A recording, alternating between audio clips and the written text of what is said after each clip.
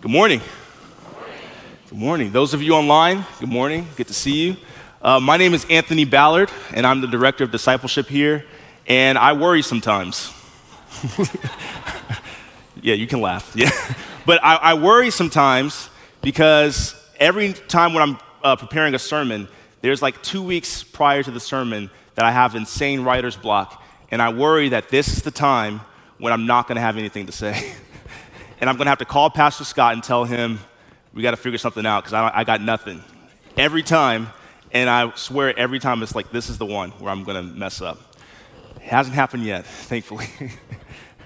But all of us here have some type of worry because there's no shortage of things for us to worry about in our world. At the macro level, we could worry about the wars that are happening around the globe.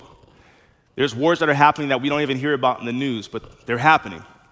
And there's natural disasters that are happening. And for some of us, we worry about politics in our communities, in our cities. And at the personal level, our needs also can become things that we worry about. The psychologist Abraham Maslow laid out the human needs and our worries as a hierarchy of how we worry about things. And so we have our physiological needs, which are things like food, shelter, and clothing. Our safety needs, like things like our health. And then love, we all need love, friendship and family. And our esteem, prestige and freedom. And then we have self-actualization, which is the ultimate to become the most that a person can actually be. And I don't care who you are, where you're from, all of us fall somewhere on the hierarchy of needs. We might all be in different places. Even babies are on the hierarchy of needs because babies have needs and wants too. So whether we admit it or not, our belief is that these things, if we seek these things the right way, we can actually achieve them. So if we go to the right school, get the right education, then that will lead us to the right career, and then from there we'll attract the right spouse, and then from there we'll have the right prestige and the right social circles and all that stuff. And in some ways, we've been taught to believe that, and it's come true in some ways. In the movie Scarface, Tony Montana, who's a gangster, he had his own hierarchy of needs, okay? He said, in this country, you got to get the money first, and after you get the money, you get the power, and after you get the power, you get the women. That was his hierarchy of needs, not Maslow's. But we might not teach our children these things verbally, but it comes out in how we live and how we prioritize our lives. The truth is actually in our actions.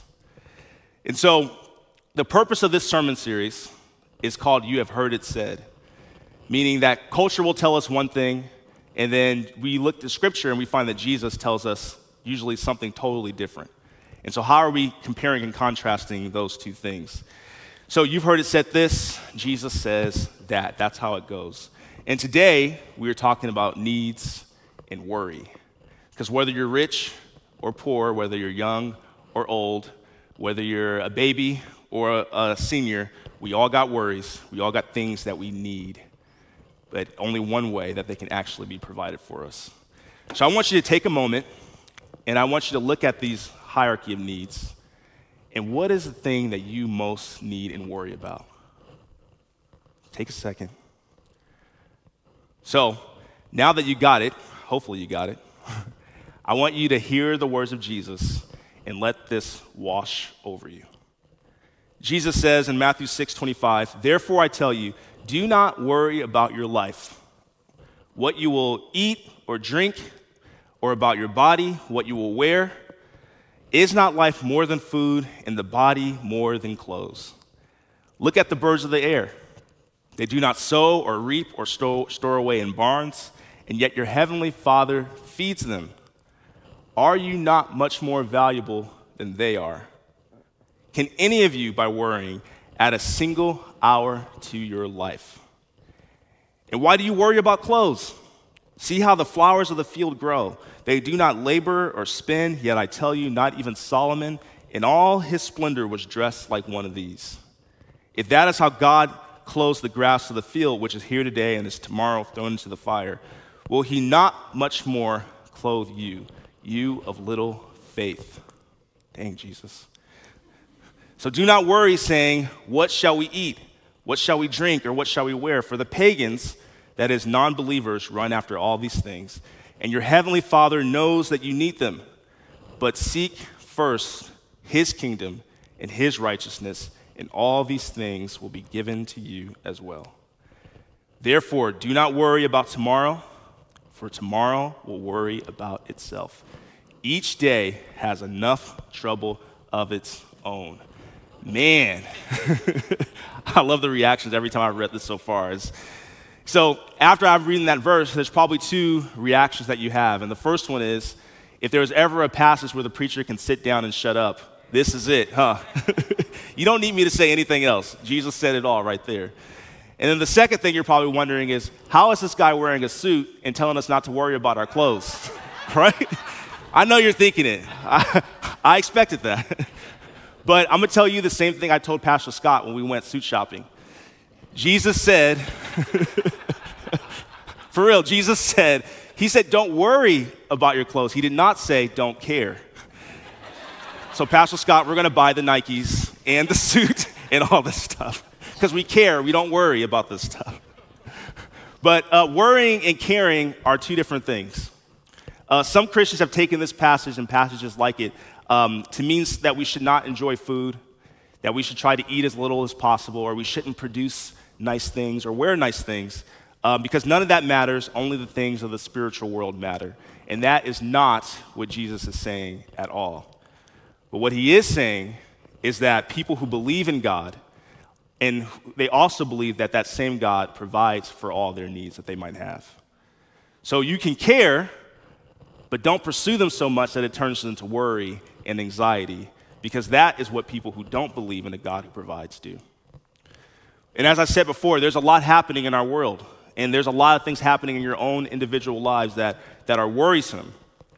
And I would be so bold to say that I would read this same passage in any part of the world that's facing extreme poverty, that's facing war, warfare, and violence, and I would say this same passage would not be tone deaf. And I can explain why.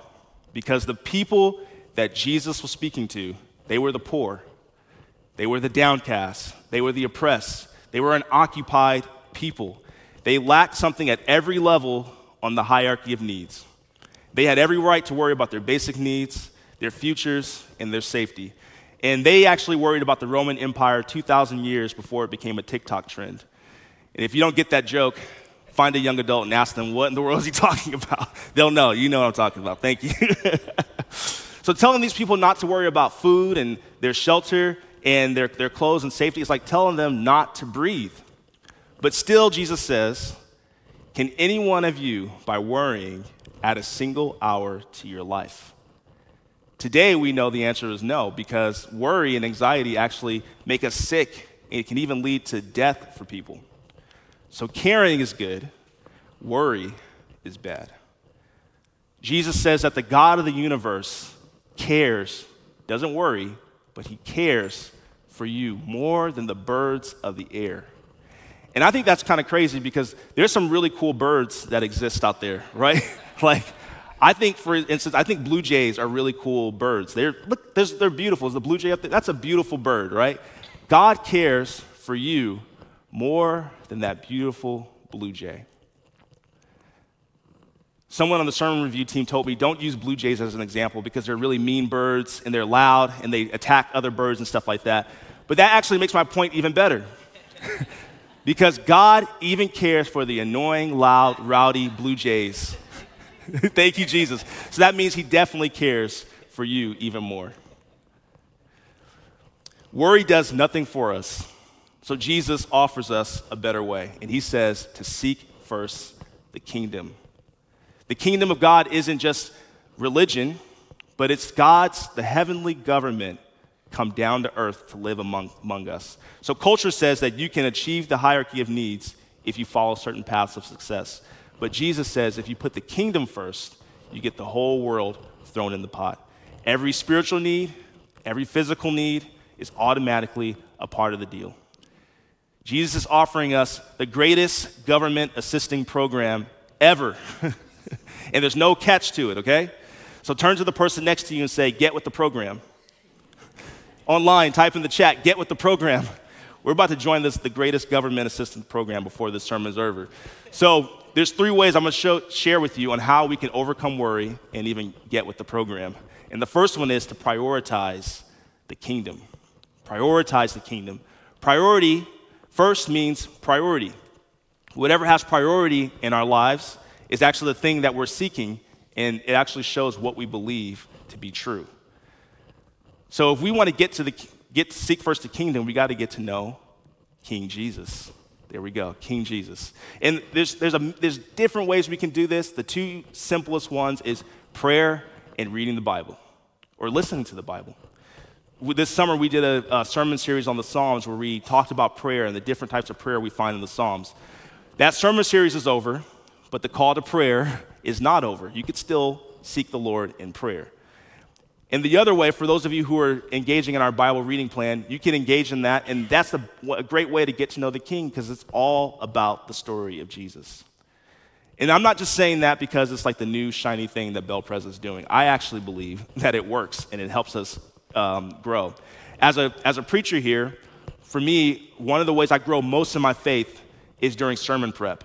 I have a cheat code to spiritual growth, I feel like, because sermon prep does so much for me. Yes, it can lead to some stress, but mainly I'm growing a lot in my faith. And that's because I'm reading a lot. I'm studying all these different passages and things that you don't even get to hear that don't even make it in the sermon. I'm learning all this stuff. And then I'm praying and I'm asking the Holy Spirit to make me a person who lives this out and is making something that's worth listening to for all of you. It is amazing what it does for my own spiritual growth. And you might be saying, good for you, Anthony, reading the Bible is your job, right? It's kind of true. It is part of my job. But at the same time, that's the problem. Because it can become just my job rather than a means of seeking the kingdom. So Pastor Scott said to me one time, he said, if you find that you're only reading the Bible to prepare for a sermon, then that is a bad sign. And so I'm using the Bible more as a way to impress you guys and sound good up here rather than a way to get to know the King. That's the challenge for anyone who's a preacher or anyone who works in full-time ministry. It becomes work rather than the means to get to know the Lord of the universe. And so it's not so much for me in my personal life. Seeking the kingdom doesn't mean what I do the 2 months before a sermon is coming, but it's what I do tomorrow that matters. So now all of you can email me and make sure that I'm seeking the kingdom tomorrow morning after I can kick back and not have to worry about this anymore. But it's the time, it's not the time actually, the time and the quality that we need to pay attention to in reading the Bible. Because the time and quality of our reading and praying can fluctuate depending on a season of life. All that matters is whether or not we give it the priority in our life. So the first thing we do is we prioritize the kingdom by seeking first the King. And second, you can remember who is responsible for you. That's how you overcome worry. Jesus, he makes this promise about seeking the kingdom and having our provisions. And I know that, like for us in the Western world, that kingdom talk is still a little bit weird because we don't have lords and kings anymore and all that. But one of the things that really helped me was learning what kings and lords actually did when they were around. And in actual governments, the role of a lord or a king isn't just to make laws or command people what to do, although it is that, don't lose that. But in the kingdom, like Jesus is describing, the Lord owns the land and is also responsible for the people and their livelihood and their well-being, the people who live on this land. That's why Psalms 24 tells us that the earth is the Lord's and everything in it and all who live in it. Meaning that Jesus is Lord over this entire planet. Wherever you might find yourself, Jesus is Lord there. Psalms tells us that he owns the cattle on 1,000 hills, which means that he is rich beyond what we can believe. And then Ephesians tells us that he's also rich in mercy, which means that he can forgive us of any sin that we can ever do, and there's plenty of mercy left over. He doesn't run out of mercy. And James says that every good and perfect gift comes from God. It all comes from him. He's the Lord of the land. So there's a reason Jesus can even have the audacity to say that God will provide for our clothes, our food, our life, because he knows who's responsible for our very lives. A Lord that doesn't provide for his people is no Lord at all. In fact, he's a slumlord. And Jesus ain't going to be a slumlord for any of our lives. So it's in the interest of Jesus that he provides for his people, and he's responsible for you. And for me, this changed everything. It changes how I pray. Because when I'm in need, I don't pray like it's my responsibility. I pray like it's the Lord's responsibility. I'm like, God, your son is in need. Your daughter, my wife, is in need. Show up and help us, please, because we need your help. You're the Lord who's responsible for our lives. Show up today. And he usually does. He often does. Or he tells me something else to do. That's not in my sermon script. Let me just stay on the track. He shows up. That's the point. So we overcome worry by prioritizing the kingdom, by remembering who's responsible for us, and then third, by eating manna. Manna, if you haven't heard of it, this is something that Jesus he's talking about God providing for us, because thousands of years ago before this moment, God had provided for his people in the most unusual way before. And in Exodus chapter 16, it's after the Israelites, they had left Egypt, they were trapped in the wilderness, and they were feeling hunger, and they were lost. And if you've been hungry, which I'm sure you have, hunger can make you do and say some crazy things, right? And so the people were so hungry, and they were so tired of being lost that they went to Moses and they complained to him, and they said that they would rather go back and be slaves in Egypt than stay here and be hungry. Because at least while they were slaves, they had food, they had enough to eat. They were slaves, but they had food.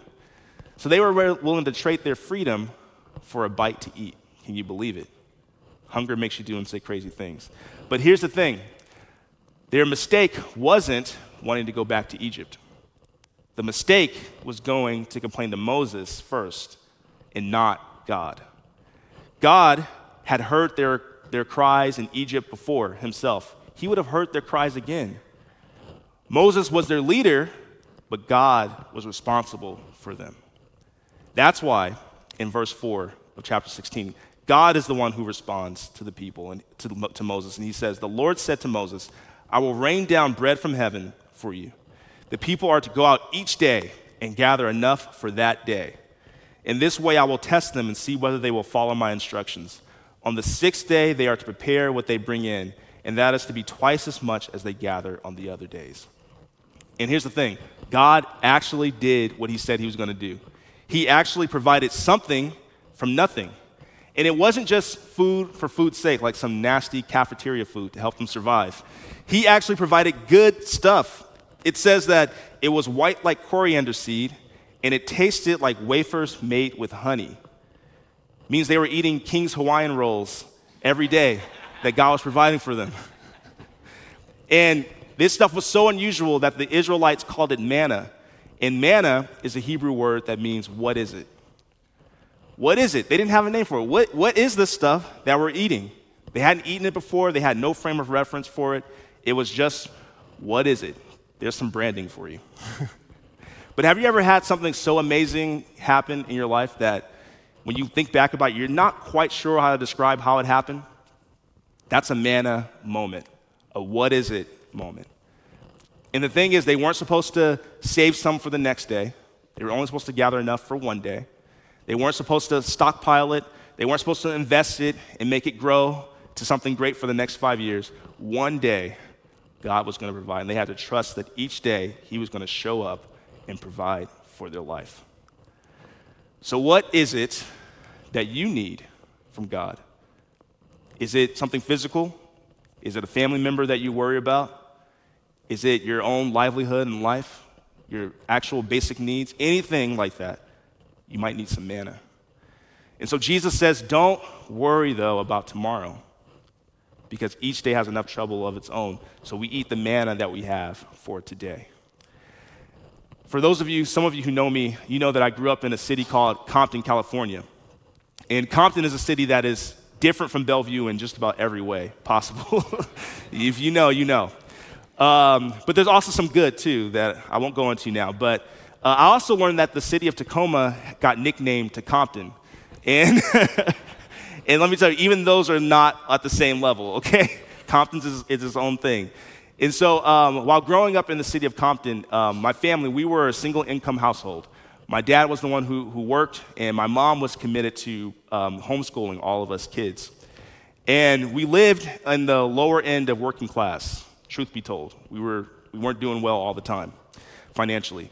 And I don't say that for any type of sympathy, because I think we had a lot of advantages that other kids in Compton did not have, just based on who our family was. But it's our reality. And so there was a point, though, when my dad couldn't work because he got in a car accident and he was on disability. And my parents, they did a pretty good job at keeping financial concerns out of the minds of us as kids. They did a really good job, actually. But there was 2 points in time where I knew that something was wrong, and this was one of those times.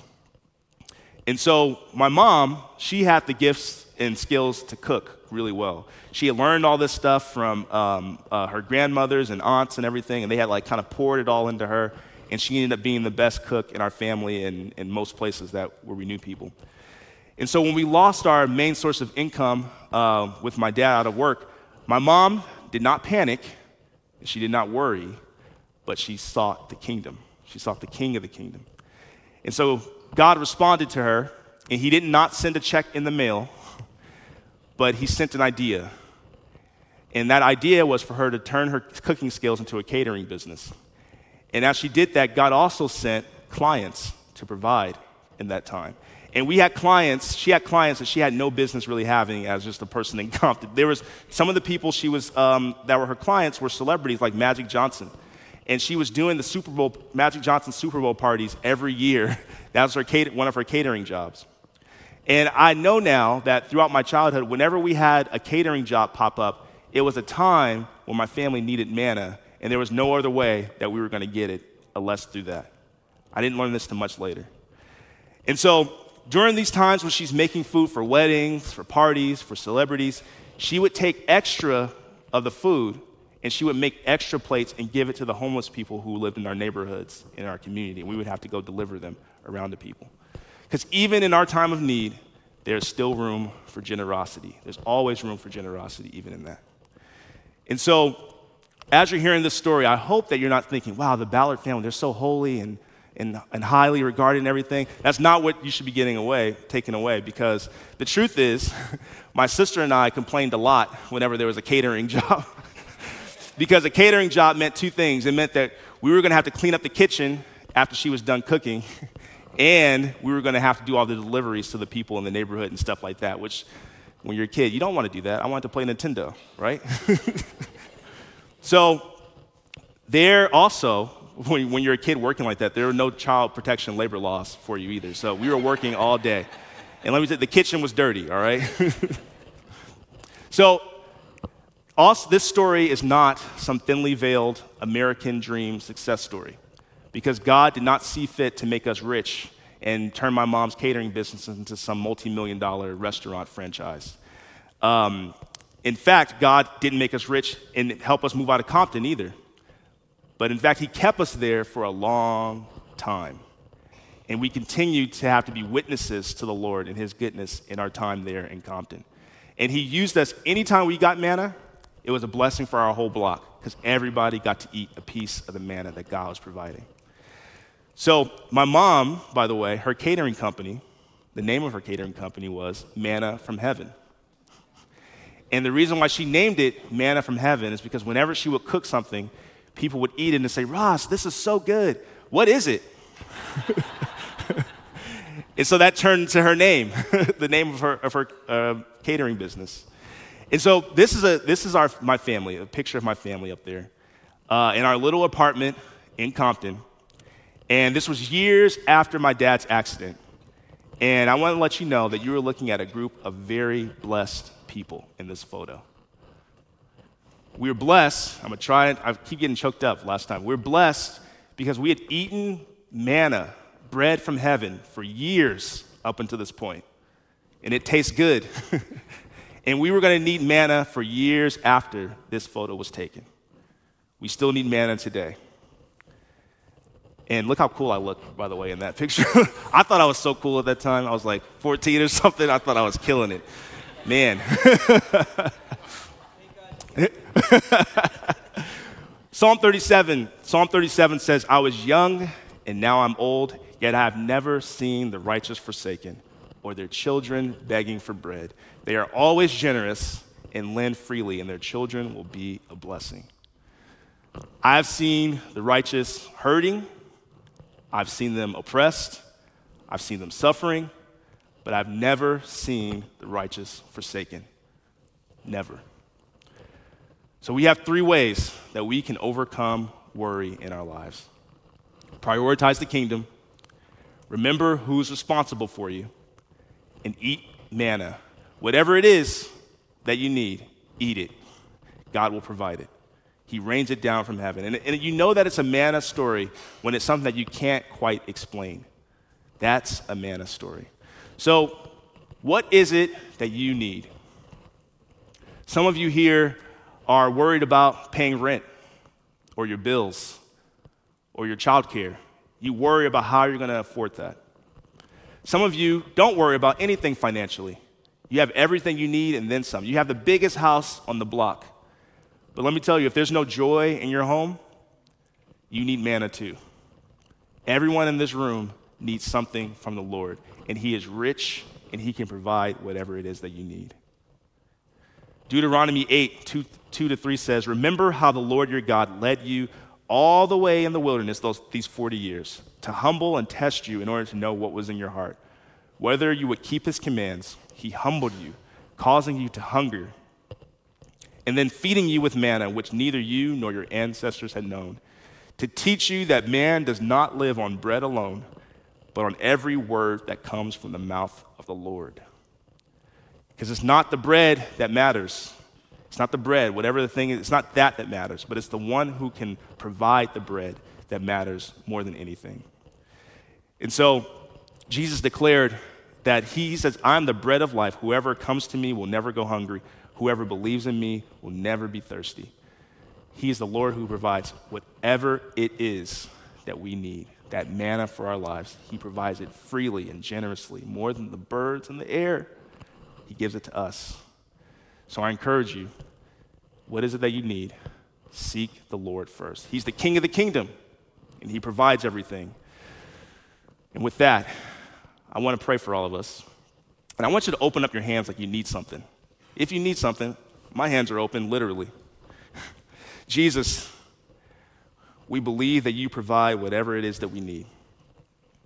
So Lord, I pray for every person here, if they need something physically, if they need something spiritually, if it's mental health, whatever it is, Lord, we believe that You are the God who provides. So we ask that You provide it for us. And we thank You that You are great, You are merciful, You are mighty, You are generous. And it's with that every person who had a need said, amen.